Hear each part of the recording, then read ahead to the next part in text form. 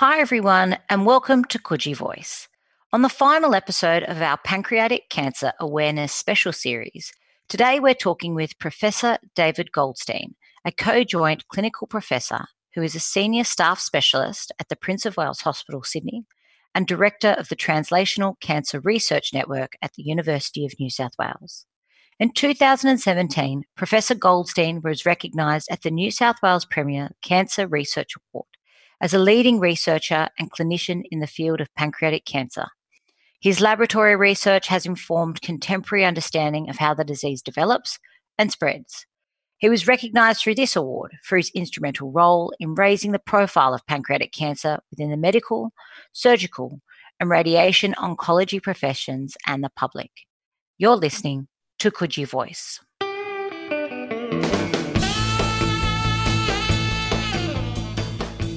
It may be the second or third commonest cause of death within the next decade.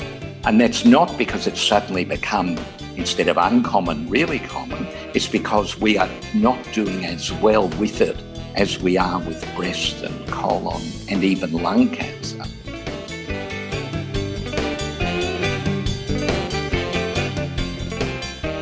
Surgery remains the only cure we know. Everything else we have in our toolbox keeps people alive for longer but doesn't cure them. So the Whipple's procedure is still the cornerstone of cure. The challenge is to get more people into that box than the current 1 in 5.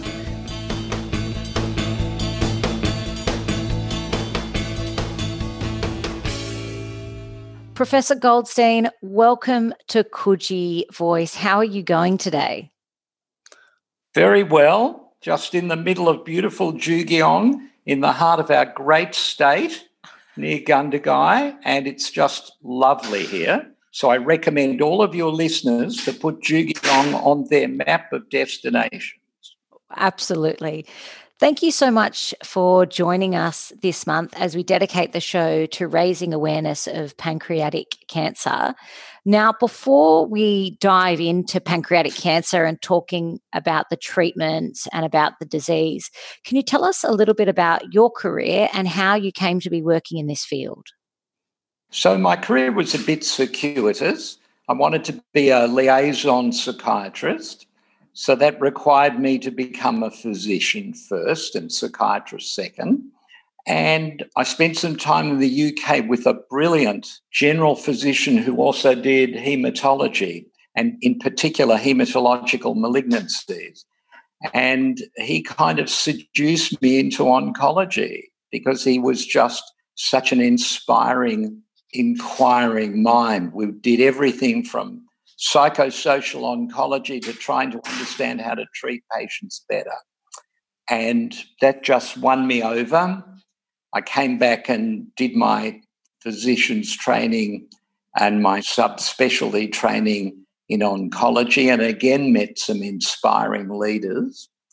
And then just fortuitously got a chance to go to the US and spent 4 years doing specialist oncology research and training, and it just unfolded from there. And I guess the question about pancreas cancer is an interesting one. When you're young and ambitious, you kind of look around and say, where's an area that I can do that nobody else is doing? And pancreas cancer suddenly reared its head. Well, first it was gastrointestinal cancers, to be really fair. And then even inside gastrointestinal, where can I do something nobody else is doing? And at that time, pancreas cancer was really an awful disease with an awful and deserved reputation, terrible reputation. And indeed, one person once said, the only hope that a pancreas cancer has is that the diagnosis is wrong. And I think that's really what moved me to want to undo that view. And I can really confidently say, as our story will unfold, that I don't think many people would, it's still an awfully intimidating, ferocious disease, but times have come a long way since that day and that statement. And that's kept me going really ever since then is the drive to do something better. And then along the way, met some wonderful colleagues, in particular, colleagues who are laboratory researchers. And having the good fortune to fall in with them has really what's made doing the clinical work possible as you see what could be coming next. Before I move on to my next question, I just want to say pancreatic cancer is an awful disease. And I think it takes a really special kind of person to want to get involved in a cancer, particularly at a time when the outcomes were so terrible. As we are going to discuss, the prognosis has changed a bit, but I have to say, I think we are all incredibly thankful, particularly in the eastern suburbs, where the Prince of Wales Hospital and the clinical research at UNSW has a direct impact on those who have the disease in our local communities. So I do want to take this opportunity to say thank you, and thank you for getting involved in a cancer that, as a young, ambitious guy, that's what you saw and you wanted to do, rather than doing maybe something which was a little bit more sexier and high profile. I have no regrets. Good. In 2017, you were awarded the Professor Rob Sutherland AO Make a Difference Award at the 2017 Premier's Award for Outstanding Cancer Research for your work in improving our understanding and treatment of pancreatic cancer. Through this award, you were recognised for raising the profile of pancreatic cancer within the medical, surgical and radiation oncology professions and the public. What are the challenges that you've faced in raising awareness in these different fields? And why do so few people know about pancreatic cancer? And I say this, Professor Goldstein, as someone who, my family only found out about the cancer once my father had been diagnosed. So I guess there are a few things to put that into context. And I think the first is that gastrointestinal cancers in general are ones that people tend not to talk about. You know, they're icky things like the bowels and your digestion and your poo, and nobody wants to talk about that stuff. So that's part of the problem. And I think the other part of the problem for pancreas in particular is the perception, somewhat deserved, about it being a difficult cancer. So it was always about raising it as an issue and an awareness, because the other thing is that it's not a common cancer. In fact, it's an uncommon. It's not a rare cancer, but it's not a common cancer. It's an uncommon cancer. And that's a problem. It's a problem in getting attention. It's a problem in getting research funding. What's really interesting is that as we've done better and better, and we have done better with common cancers, scientists and researchers have pivoted saying, where's another challenge for me? And they've found pancreas cancer, and more recently, an area I've also become interested in, which is this aggregated group called rare cancers, most of which are 1/10 as common as common cancers, but collectively represent about 35% of the population. The reason pancreas cancer, an uncommon cancer, has generated a lot more attention, although still not nearly enough, and we'll come to that later, is that it's going to be, there is a real chance that we're doing well enough with common cancers. It may be the second or third commonest cause of death within the next decade. And that's not because it's suddenly become, instead of uncommon, really common. It's because we are not doing as well with it as we are with breast and colon and even lung cancer. And I think that that's the other part of it. But raising awareness has actually become easier as the information has trickled through about its relative importance as a contributor to Australian cancer mortality as this decade unfolds. Professor Goldstein, the conversation, though, around normalising different parts of our body, I think is a really important conversation for us to be having. Dr. Farrelly, who does vaginal cancers, a big part of our conversation around that is actually making sure that people feel comfortable having a conversation about all different parts of their body and not feeling ashamed. Because if you can't even have a conversation about your poo or about your bum or about your vagina, how are you going to feel comfortable going forward to a doctor to talk about a part of your body that you yourself feel ashamed talking about, even with your closest friends and family? So how do we start to normalize these conversations? So there's an added part to this. How do we get men to feel as comfortable talking about it as women, who really can be intimate with one another and their health professionals about issues related to various parts of the body? And men, that stoicism, it's not allowed, but there is help on the way. Poo is becoming fashionable. You may not know this, but some of your listeners will. The microbiome, that aggregation of our normal bacteria, is now hot as anything, from everything to do with the brain and emotions to your backside. Like the whole body can be influenced by an intact versus a dysfunctional microbiome. So I think we're about to become the sexiest discussion on the planet. What I'm hearing is poop jokes are going to come back in fashion and little kids are going to be leading the way with it. Exactly right. And making their parents comfortable as we talk about bugs and bacteria and how do I make my poo healthier.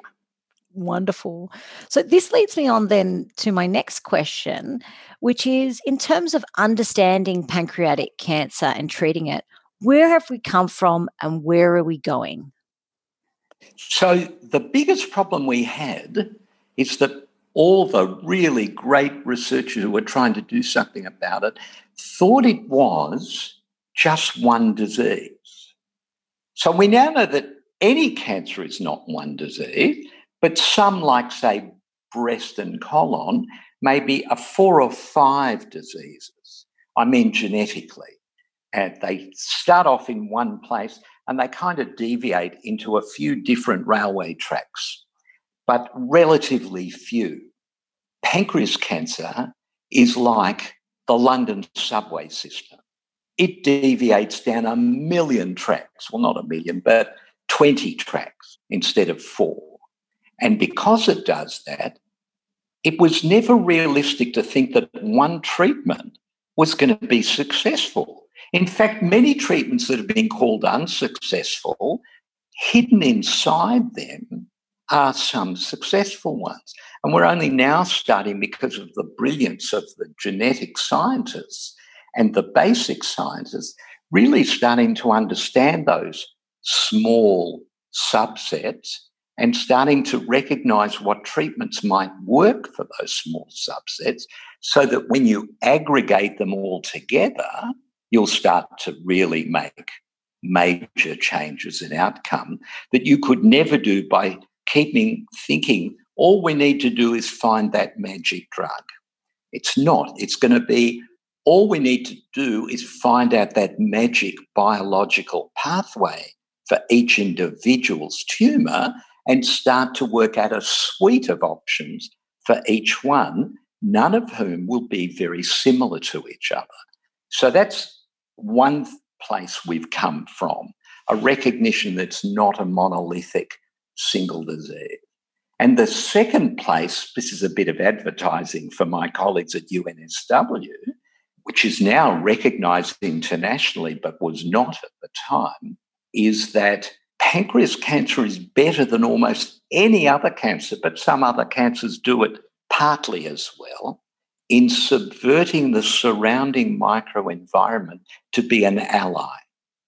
So as one of my colleagues who titled a publication a number of years ago that came out of Professor Minotti Apte's lab, called The Unholy Alliance, because it really is the stroma, the surrounding microenvironment, nurtures and develops and stimulates the cancer to grow.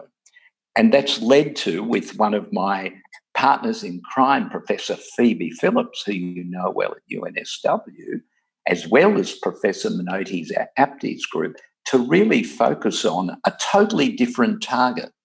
At that time, but not so much anymore, everybody was focusing, the answer's the cancer. Let's focus on the cancer. Let's kill the cancer.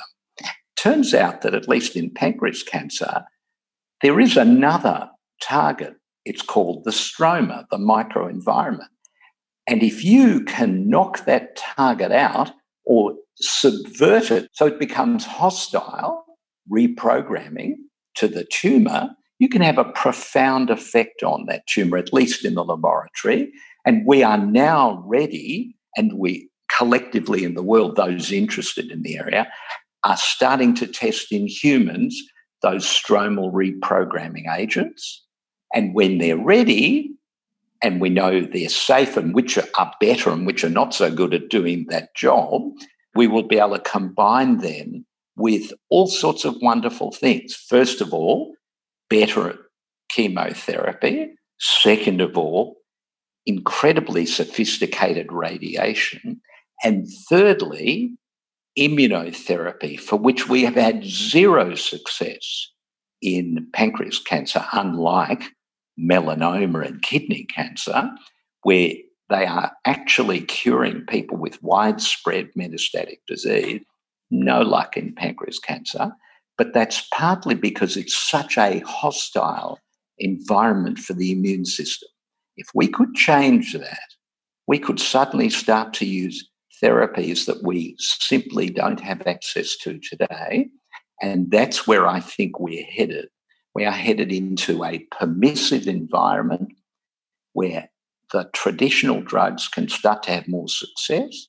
And we are headed into an era of personalized medicine with very small individual groups that when aggregated together, we're going to start to make a really big difference. But it's going to have to change the mindset of regulators, the public, and the funders who want you to find one area and say, I'm going to change the nature of cancer by doing this one thing.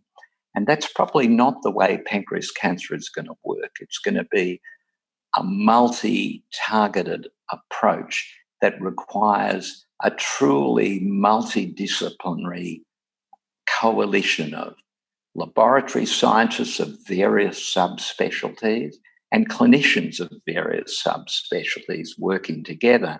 And the biggest challenge is licensing drugs when you say, but that'll only work in 5%. And working out how that makes sense from a public health point of view. And I believe it will be possible to do that, but it's going to take time to really adjust the orientation to the one blockbuster drug to multiple mini blockbusters for smaller segments. Complicated to get that message across. So, David, for mere mortals like me, can you then also put this in the context of the Whipple procedure? So where these forms of treatment sit within surgery, or at which less than 10% of people that have pancreatic cancer can actually receive surgery, but just put some context around that for our listeners, if you could. So let's first accept that at the time people are diagnosed, only 1 in 5 will have operable disease. And the other 4 out of 5, either it's already spread or it's so locally large and attached to blood vessels it can't be removed. And even if it could, it's already programmed to do bad things and just removing won't help you. But for the 1 in 5, surgery remains the only cure we know. Everything else we have in our toolbox keeps people alive for longer but doesn't cure them. So the Whipple's procedure is still the cornerstone of cure. The challenge is to get more people into that box than the current 1 in 5. And there are strategies to take people who aren't initially operable but haven't spread and change the nature of the tumour so it then shrinks and becomes operable, and therefore get a larger pool of people into that operable, curable group. But yet I have to be honest and say that even in the curable group, not everybody is cured by the surgery. So there's lots of other strategies required to get beyond the current. Well, currently with the Whipple's procedure, it's about 20% of people are alive at 5 years.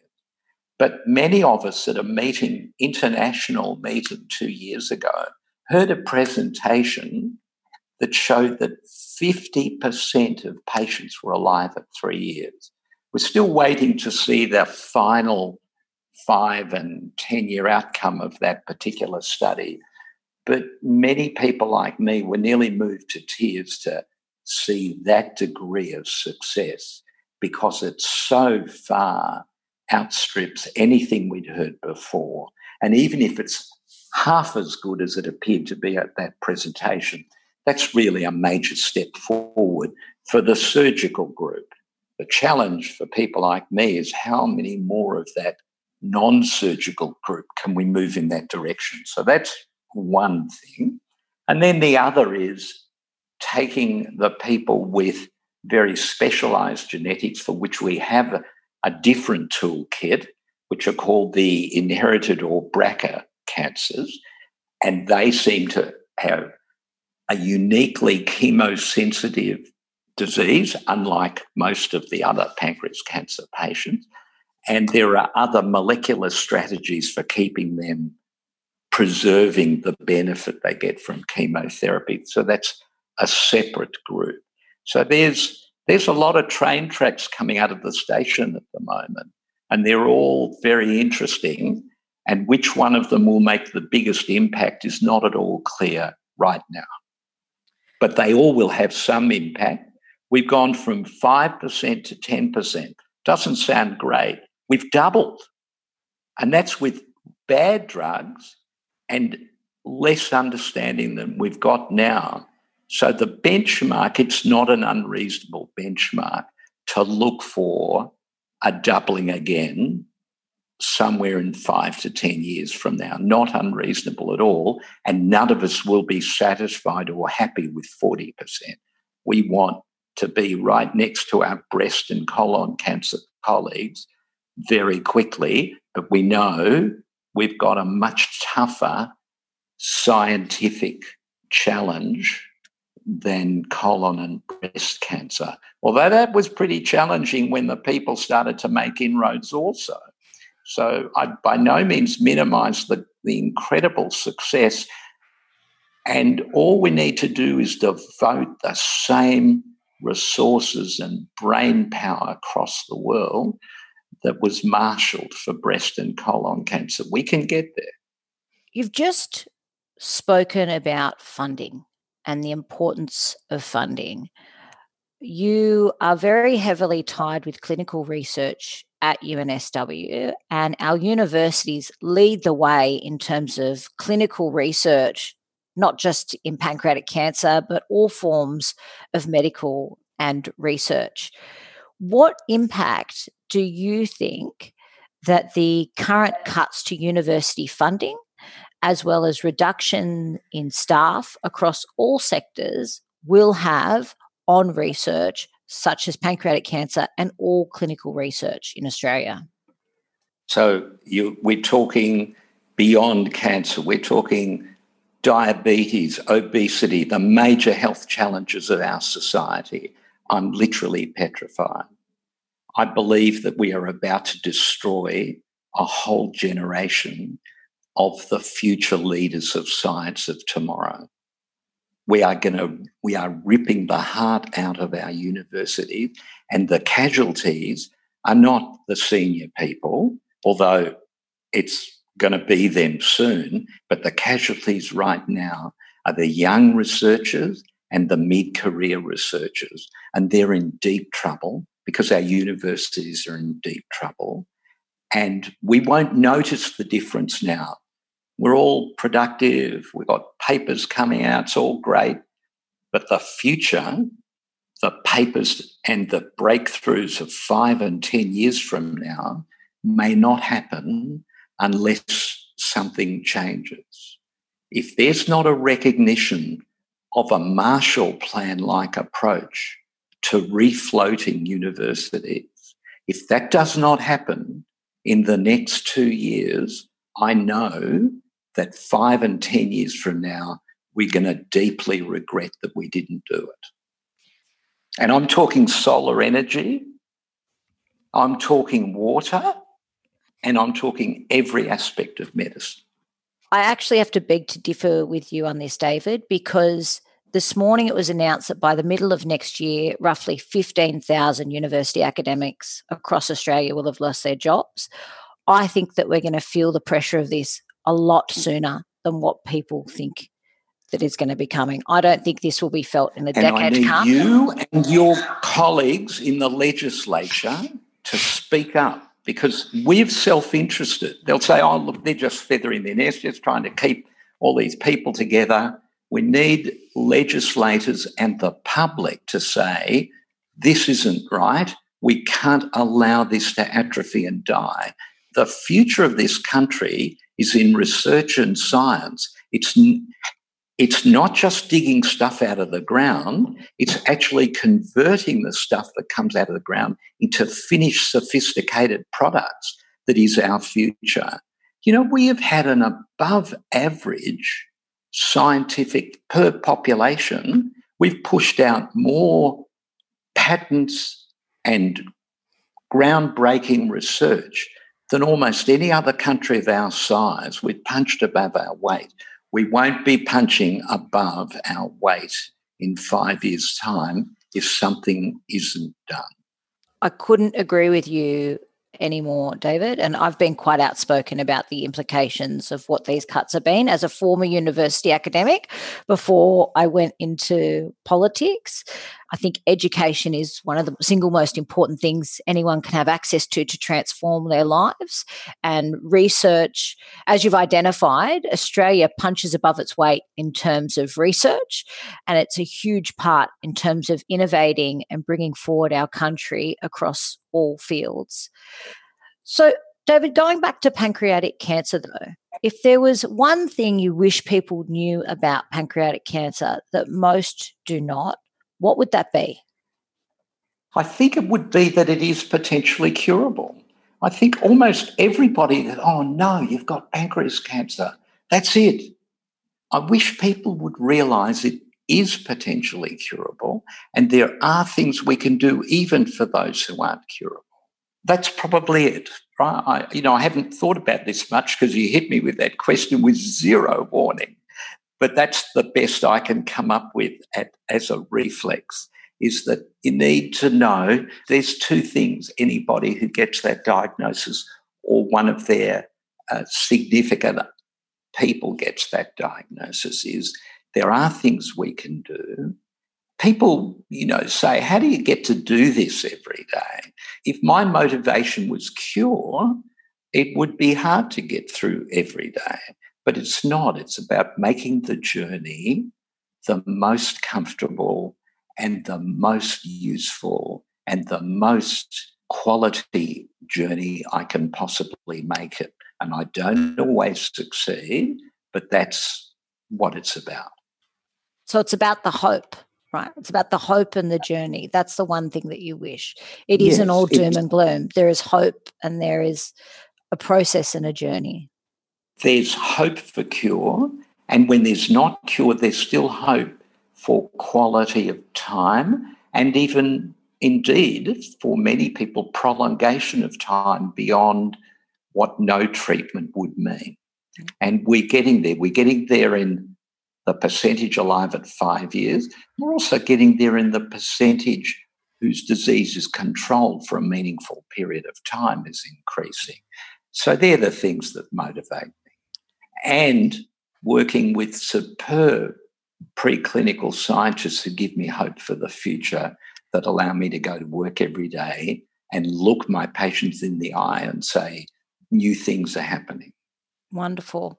David, now, before you go, there are 3 questions we ask every single guest that comes onto Coogee Voice. They're incredibly important questions. You have to declare your favourite beach in the eastern suburbs, the best place to buy coffee, and where sells the best hamburgers. Go. Right. Okay. So my favourite beach is, sorry to be boring, but it's Bondi. It's just such an iconic place. Although I love going to Tamarama and Bronte and similar places, but at the end of the day, Bondi is it. So that's the beach. The second, coffee. Now I have a secret little place that I'm not going to tell you about. No, it's a little place called Vernon Street Cafe, which is on Edgecliff Road, run by George. Ask for George, and makes, for me, a uniquely perfect blend because it's not too bitter. It's just the perfect, and neither is it too sort of light and meaningless.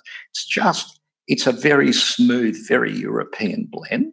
So that's the next one. But really, a number of the other places I go to are going to be deeply offended that they didn't get a Guernsey as well. But that's life.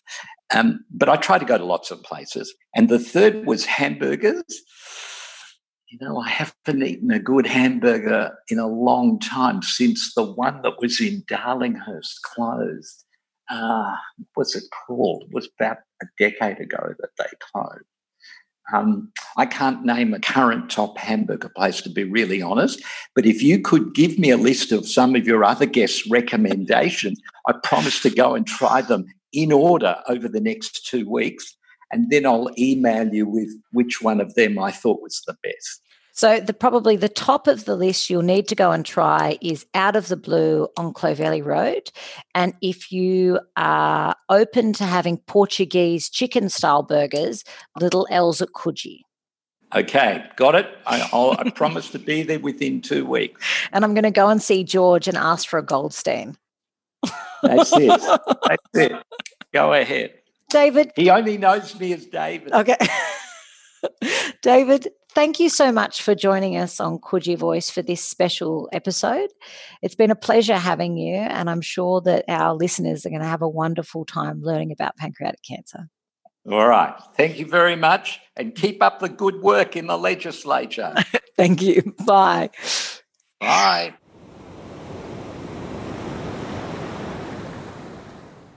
What an informative chat. One of the key takeaways for me is that we should be talking more about our poo. So if you'd like to learn more about Dr. Goldstein's research, head to the show notes. There's a link to his work. You've been listening to Coogee Voice.